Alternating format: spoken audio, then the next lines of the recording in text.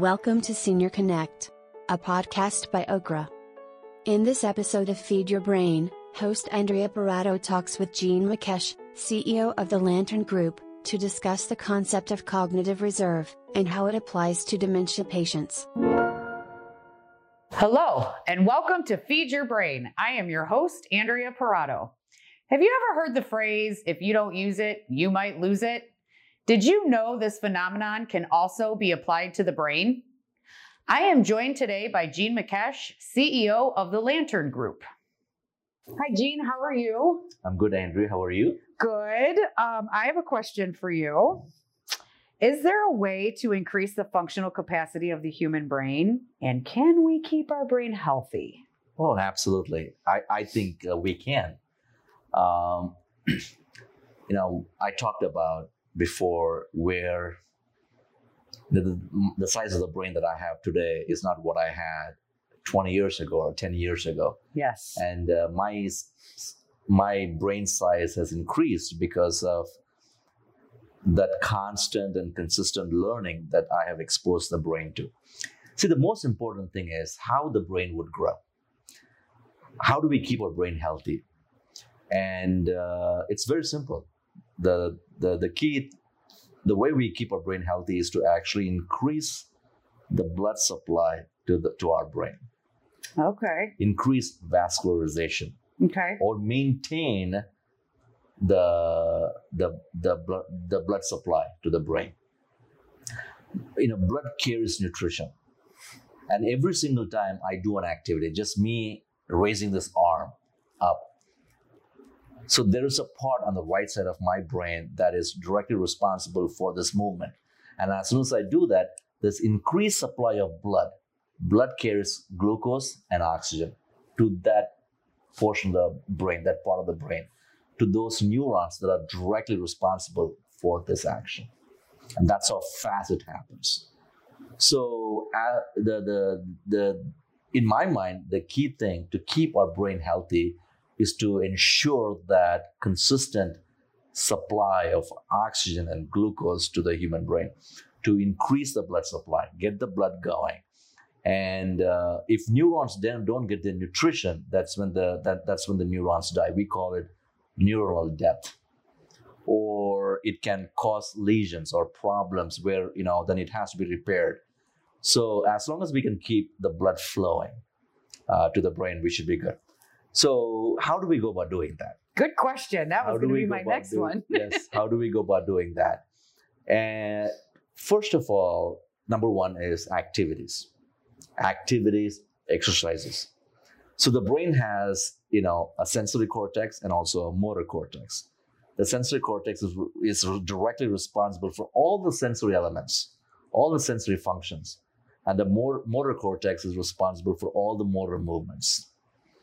So if there's a way that we can trigger the sensory elements, the sensory part of the human brain, and also the motor part of the human brain, like the way I said before, every single time you trigger that part of the brain, blood rushes to that part of the brain. The key is to get the blood supply to the brain. So any and every activity that you can think of that will increase the blood supply to the human brain is a good activity. So that should be your foundation. In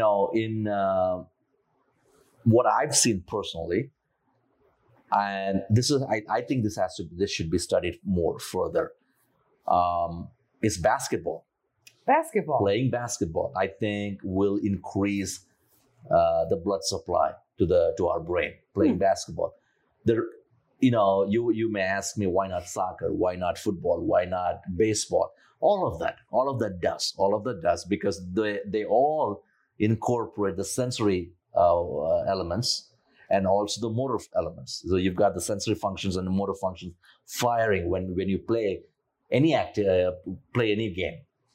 But more so in basketball, the reason I say about basketball is when it comes to basketball, you should learn to dribble with your left and also with your right.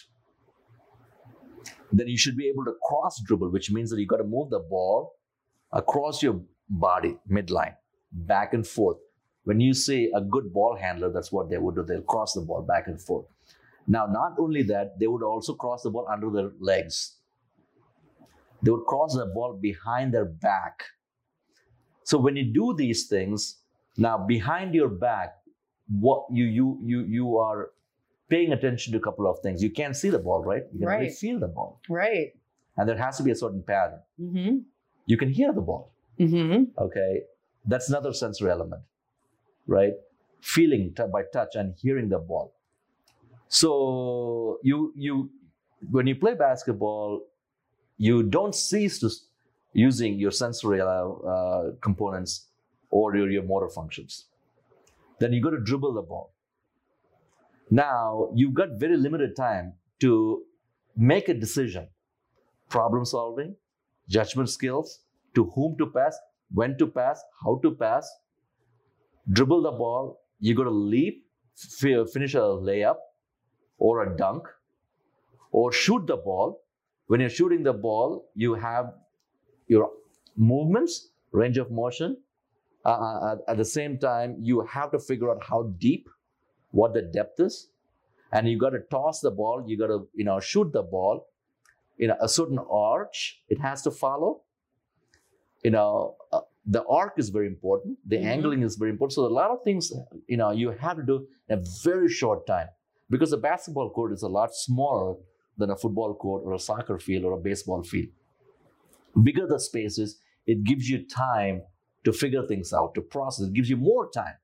Whereas when it comes to basketball, you don't have much time. And the reason I'm also more interested in basketball is I started looking,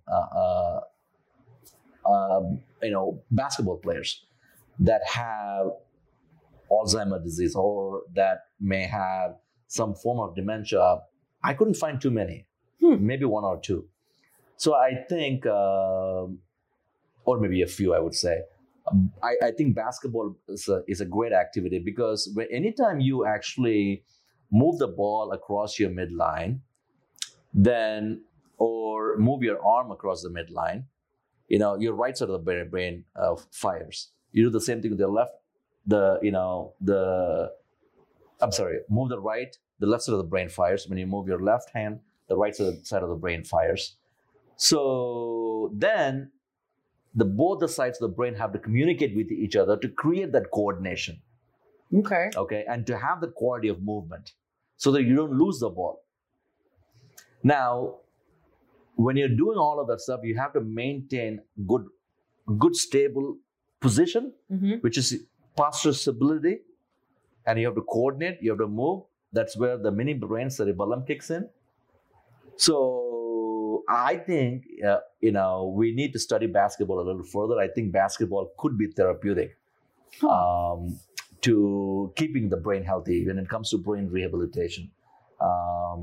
So that particular activities, I think, can help with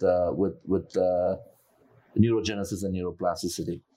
Now, so those are some of us that don't like to play basketball. What do we do? Right? What do we do? What do we do, right? So I would say, look at the brain as a muscle, okay?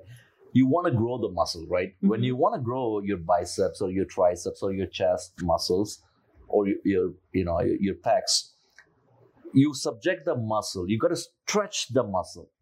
You have to create a tension for the muscle to grow. The way you do it is either through isometric or isotonic exercises.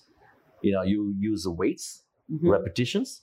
It depends how, depending on the size of the weight, the weight of the weight, the frequency, the repetitions, the number of repetitions, that all matters. So in a similar way, when you look at the brain, you want to stretch the brain. You want to create the tension. And the way you go about doing that is actually through new learning. Okay. New learning that really strengthens your, reinforces and strengthens your cognitive health. Trying to learn a new language, trying to learn a new skill. That's something that you're not comfortable with. In my mind, like the way you build your muscle, you have to subject your muscle to, different weights that the muscle is not comfortable with. causes pain and discomfort lifting different sizes, different weight sizes,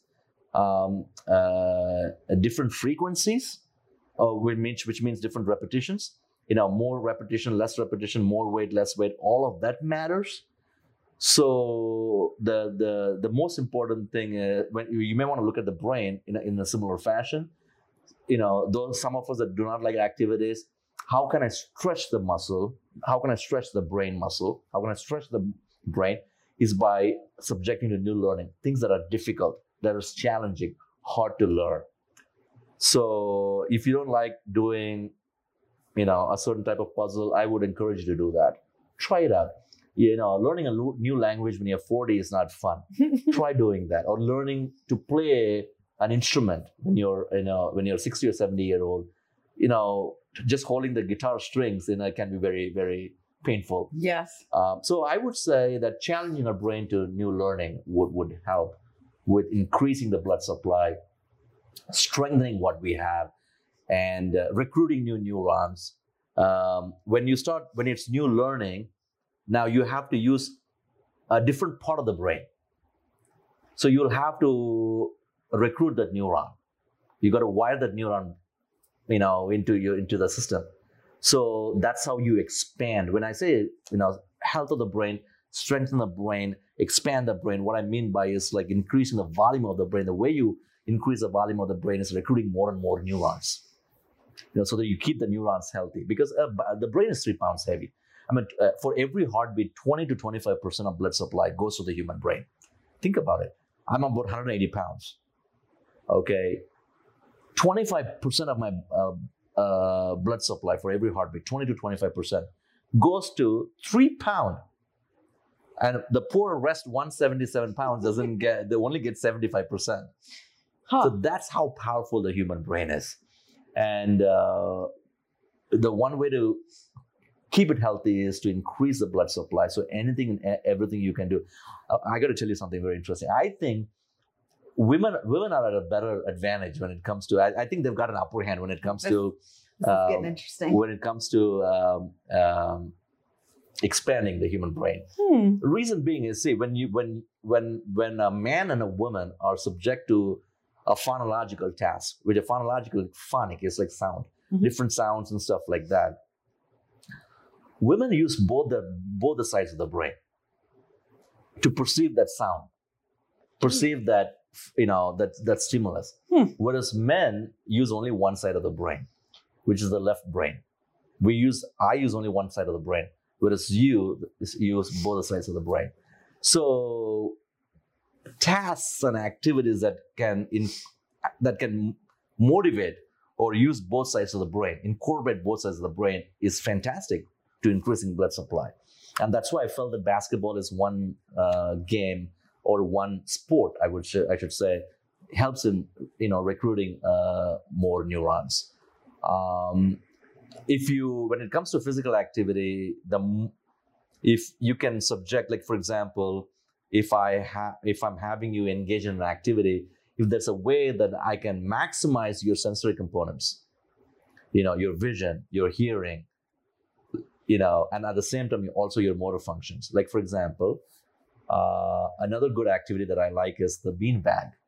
Throwing the beanbag, right? So you've got two teams standing, parked on the opposite side, and the cornhole, right? The cornhole beanbag, right? So you throw the beanbag.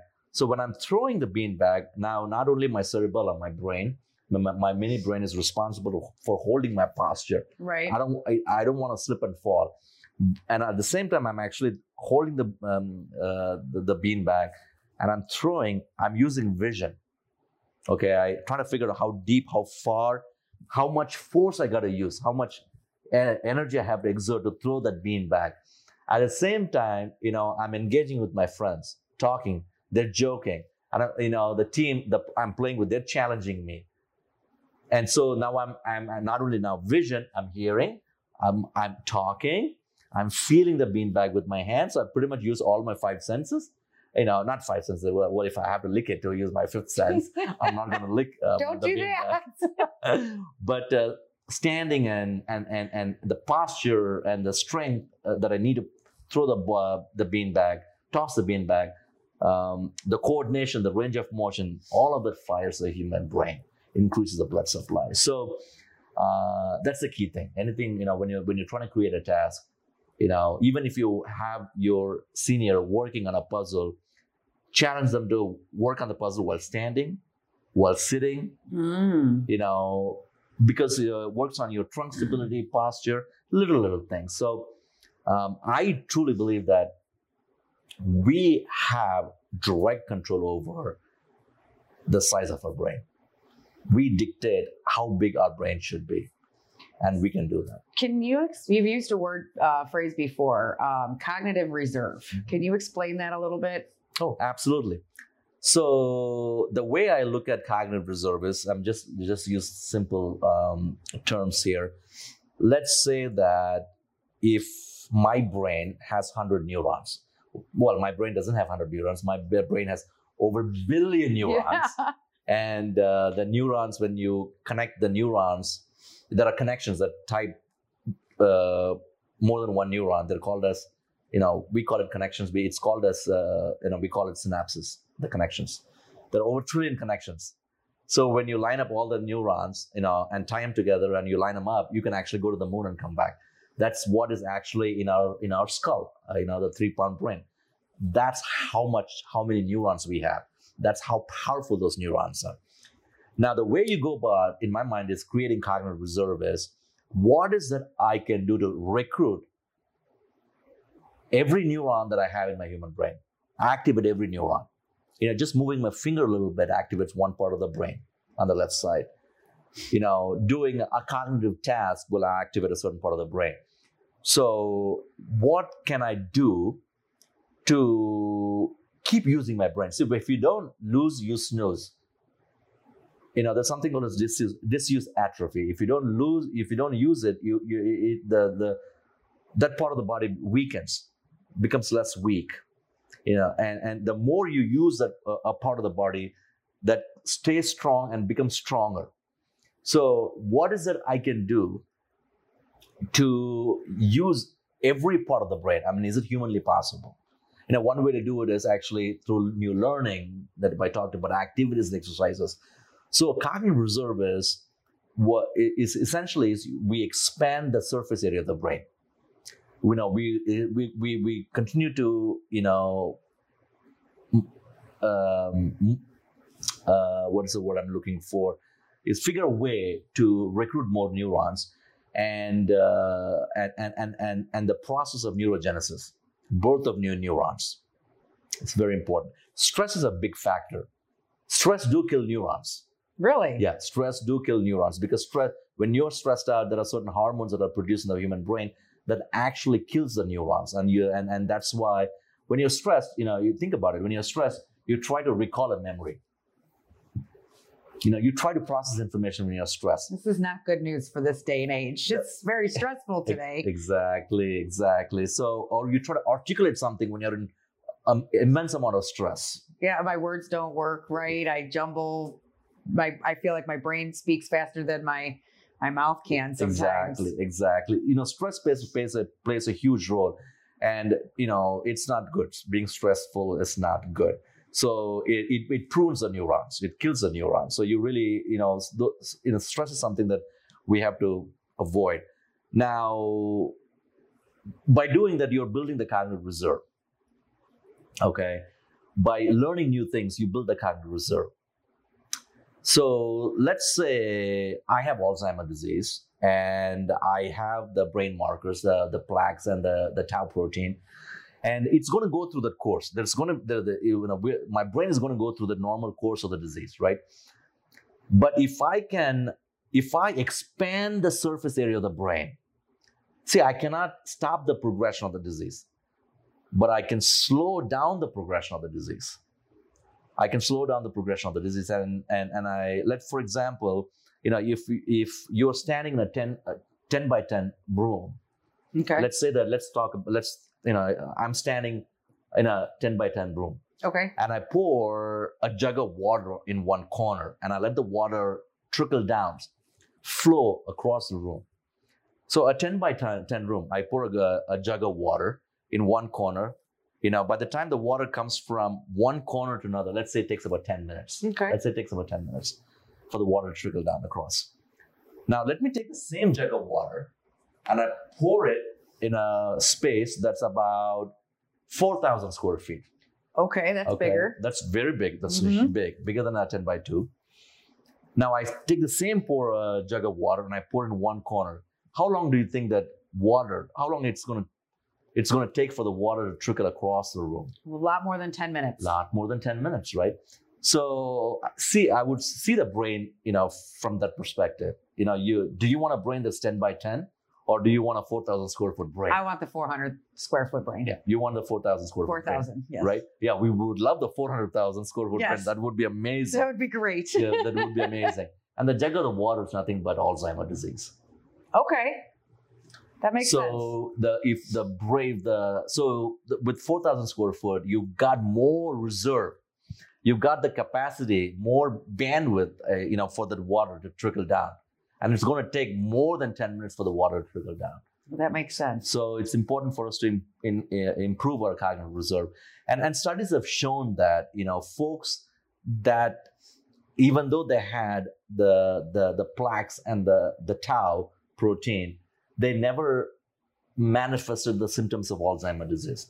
And the only reason they could think why that would have been the case, yes, the amyloid plaques and tau protein is still a hypothesis. The brain marker is still a hypothesis. We think that's what is causing the disease, right? We don't know for sure. It's still a hypothesis. Still, when they looked at the human brain, when the study showed that some of the brains that they looked at, they had the tau protein and they saw amyloid plaque. But those individuals, when they were living, did not manifest any signs or symptoms of Alzheimer's disease. The only reason they think that could have happened or may have happened is because those individuals had a bigger cognitive reserve.